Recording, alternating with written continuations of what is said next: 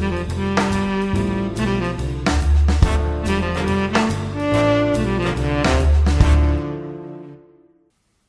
to the new RPS Pharma Scene podcast, where we interview interesting people from the world of pharmacy and beyond. And we want to hear from you. Head to the RPS Twitter and hashtag RPS Pharma Scene to have your say on who we should invite to the show and what you would like to ask our guests. Now, please welcome your hosts. Hello and welcome to the RPS Pharma Scene podcast. My name is Amandal and I am the Head of Professional Belonging at the RPS. Today we have a special episode of the podcast celebrating Black History Month and the RPS Inclusion and Diversity Programme. Our two guests today are Tasse Opatu, a pharmacist and a member of the English Pharmacy Board, and Adana Anthony Okeke, fifth year pharmacy student at Nottingham University. We're very lucky to have the pair on the podcast, and I'm really excited to hear their experiences and journeys. We're also very lucky to welcome Claire Anderson, the RPS President, as our host today. Hi, Claire. Hello, Aman, and hello to Tasse and Adana. It's fantastic to have the opportunity to speak to you. To start, I wonder if you could tell us a little bit about yourself and your experience in pharmacy so far, Adana. Thank you for having me. As I said, I'm a fifth year pharmacy student. I'm at the University of Nottingham. In terms of my journey, so I've really enjoyed it so far. I started the journey in 2017, not even knowing pharmacy was a course that you study at university. But I've loved it so far. I couldn't have thought of a better course to study. I've really grown personally and professionally over the years. Thank you. And Tasse? Thank you. Hello, and thank you for inviting me onto the Pharma Scene episode today. A little bit about me, probably been around a few more years than Adana. I was kindly reminded by the RPS, I think, this year with a lovely certificate to show that I've been registered pharmacist, a member of the RPS for 26 years. It certainly doesn't feel like such a long time, and I put this down to the variety of experiences and opportunities we have being part of the pharmacy profession. So whistle stop tour is I started my pharmacy career as a basic grade pharmacist, used to call the foundation pharmacist basic grade pharmacists in hospital, doing the usual rotations, first of all in London, then I moved to Bolton, the north of England, and then I went to volunteer in a hospital in Tanzania for a few years, and those years really did shape me as a pharmacist and as a manager. During that time I witnessed absolute poverty, but also the kindness of humanity in the most dire circumstances, and subsequently through my travels in Africa I discovered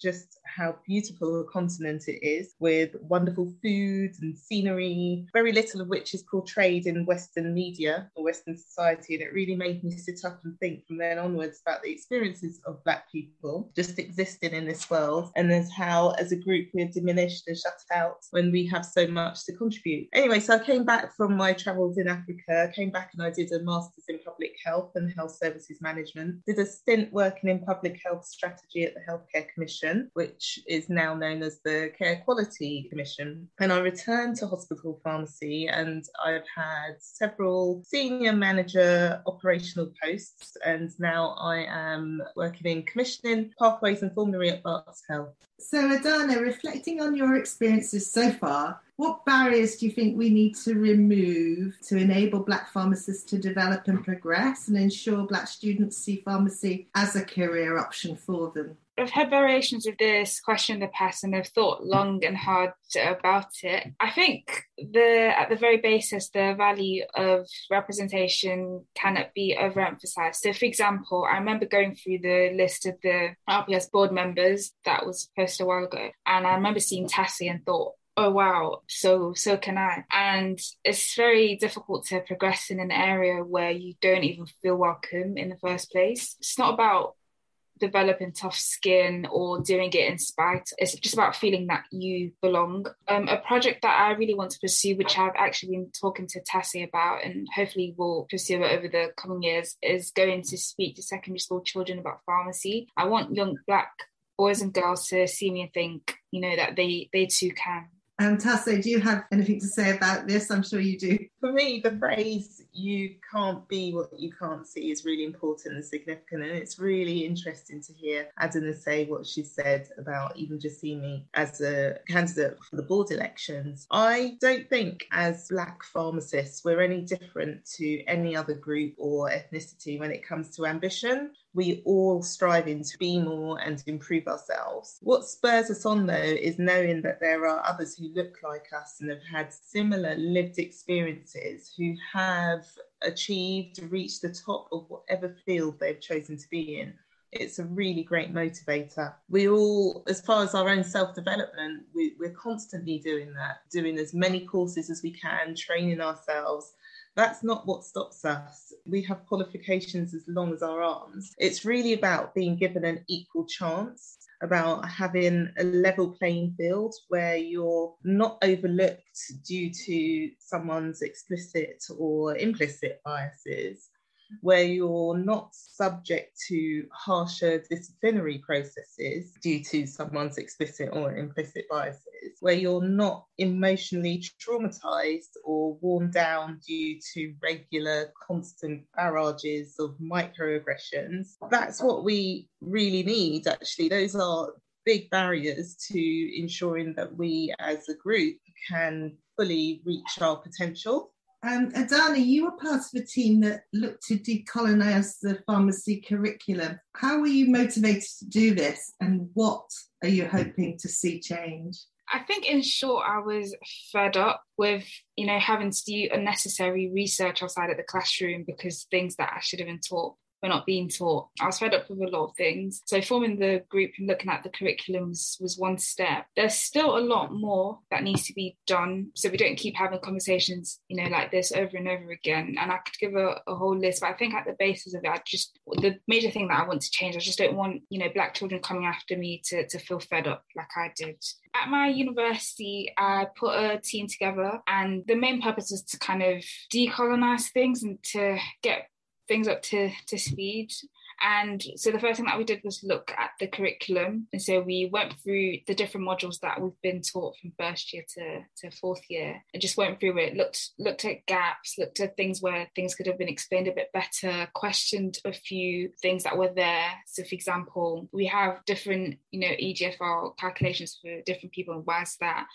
Some statistics were missing. So for example, if we're talking about mental health, well, why aren't we teaching that Black men are more likely to be diagnosed, but why is that even the case in the first place? So a lot of things like that were missing. We also worked with the placing team to make sure that when students are being sent out in placement, they're being sent out to a diverse group of pharmacists. I was just looking recently at some numbers, and at the moment I think it's about 6% of pharmacists on the register are Black, which is very poor, but they still exist. And so sending students out to meet pharmacists like them and would really, really help when it comes to the issue of representation. We also started to think about developing a separate module. So I know you can't cover everything within the curriculum, but there's some things that do need to be taught. So for example, we're not taught a lot about sickle cell disease, for example, which disproportionately affects Black people. And if you go into, if you're on a ward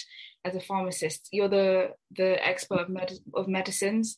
You need to be able to know what to do in that situation. But if you're not taught, where do you even begin? So we are thinking of getting that module together where those things can be taught. Just picking up on the point about you don't want to have this conversation again and again, and you've done so much at Nottingham.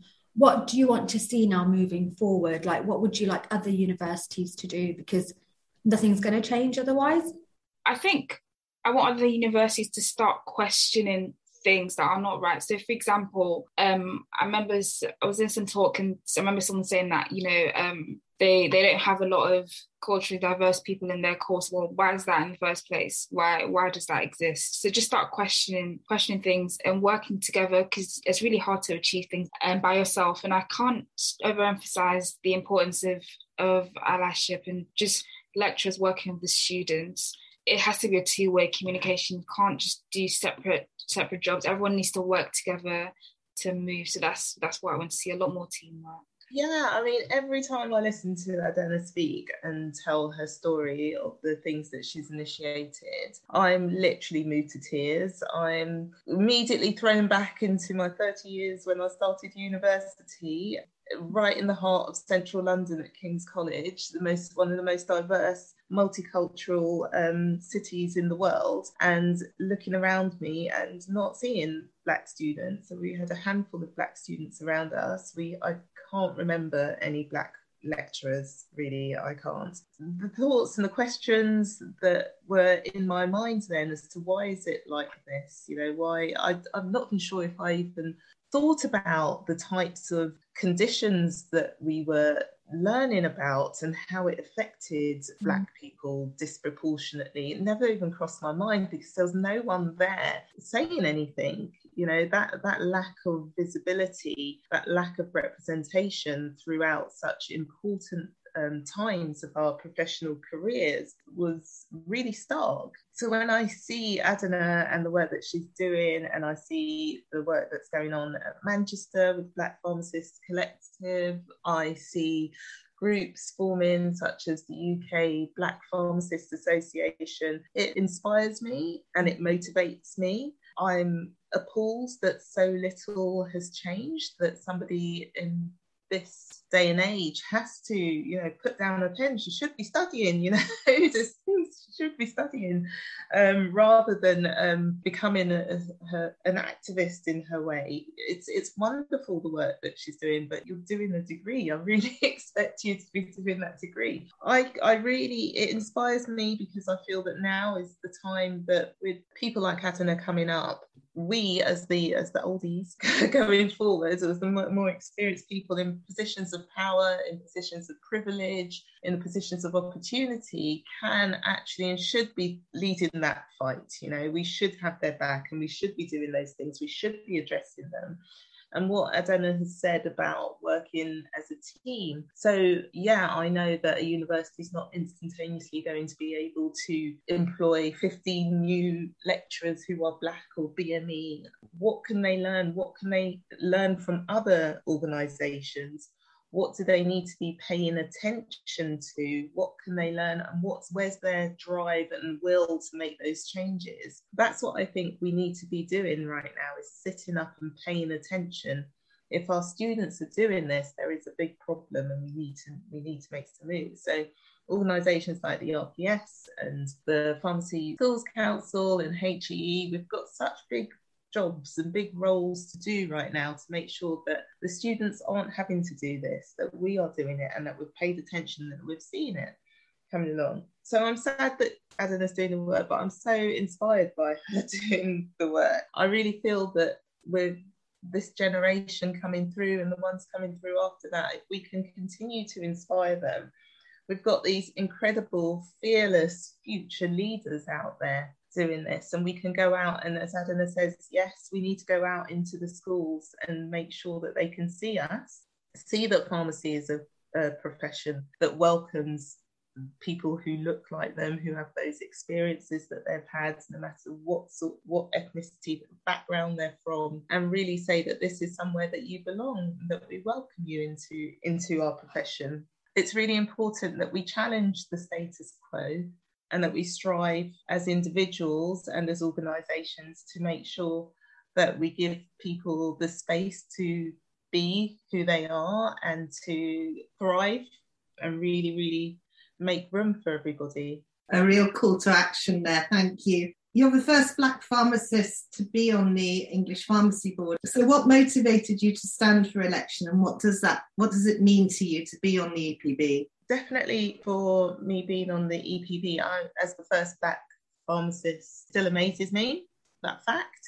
I may be the first to be elected, but I'm definitely not the first Black pharmacist to stand for election. And the fact that I was elected this year, as well as Lola in Scotland, is for me, it's a real signifier of the time that we're in, and that people are calling out for big changes in the organisations that represent and lead us. I don't think I'm just here based on the colour of my skin, but I'm here based on my lived experience as a member of a group of marginalised people whose voice has not been heard in these circles for far too long. I think the work that the RPS has been doing over the last couple of years on inclusion has been immense, but it was really far too long coming. I remember a few years ago, myself and Samantha Quay, the pharmacy technician, put together and came to the RPS with the idea for a Black History Month event. And I was shocked that it was the first time that it had been done, and that was just a few years ago. And I'm so happy to see the work that Aman is doing and all the events that we have to do with inclusion and diversity now through the RPS. It's amazing. But really, the fact that it was such a long time coming was because there were not enough Black voices around the table. And I'll make the distinction of Black and not BAME, as we did have many Asian board members who certainly brought a lot of diversity in terms of ethnicity to the board.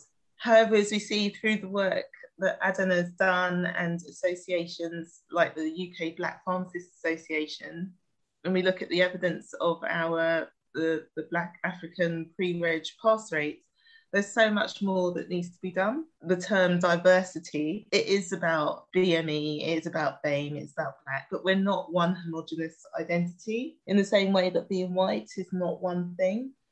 It's important, I think, that we are able to reflect the communities that we serve, but that we also understand deeply from inside the complex needs and nuances, that we're able to, in inverted commas, get it when we're dealing with supporting our patients and communities, when we're developing those policies for health, whether it's those reasons, for example, with vaccine hesitancy, or looking at the underlying causes or risk factors for hypertension and type 2 diabetes. So yeah, Lola and I, we are the first Black board members, but I really hope that we're not the last. And I hope that people will see us and put themselves forward for election, and that we have more and more people, Black pharmacists, putting themselves forward, and that this is just the start of influencing some really important changes, and that we don't lose our voices amongst all the other things that are really important.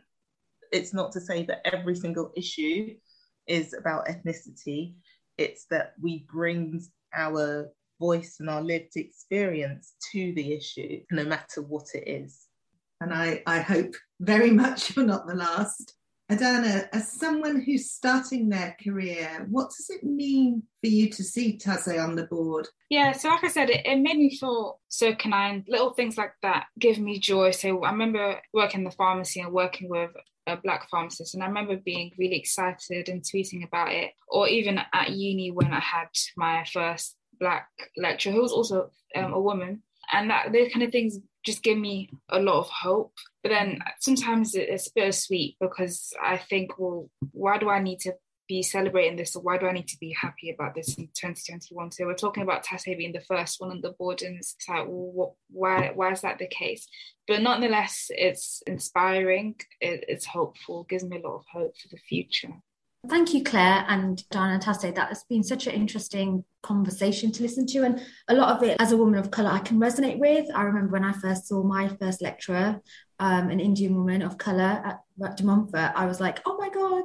So I completely understand. And I think a lot of the points that you've raised are just so poignant, and we need to start paying more attention. I just want to say thank you. But Claire, before we end, reflecting on the conversation that we've heard, and as the RPS president, what do you think the role of the RPS is within this, both as an ally, as an individual, but also as an organisation? What steps can we take to make sure we're removing those barriers that have been highlighted today?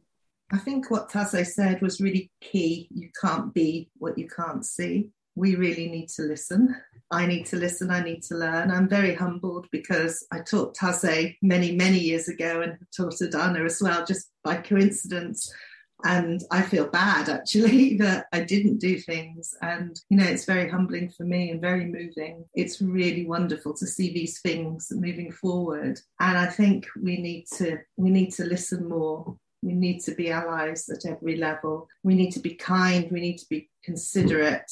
I think it's really important we support the new generations as they come through, and that equity is always at the forefront of all our decision making, every kind of equity, and that we're there for people, and how we choose to engage with others in both our professional and our personal lives, I think is really, really important as well. I'm leaving this and Adana's previous session feeling very moved and very determined to be different, and I think we all need to listen, and we all need to reflect and see where we can start to make a difference, because we can all be allies. Thank you very much for listening, everybody. I hope you really took away something from this conversation, as I'm sure me and Claire did today. Thank you for listening to the new RPS Pharma Scene podcast, out every other Friday. Don't forget to get involved and have your say using the hashtag RPS Pharma Scene. See you in 2 weeks' time.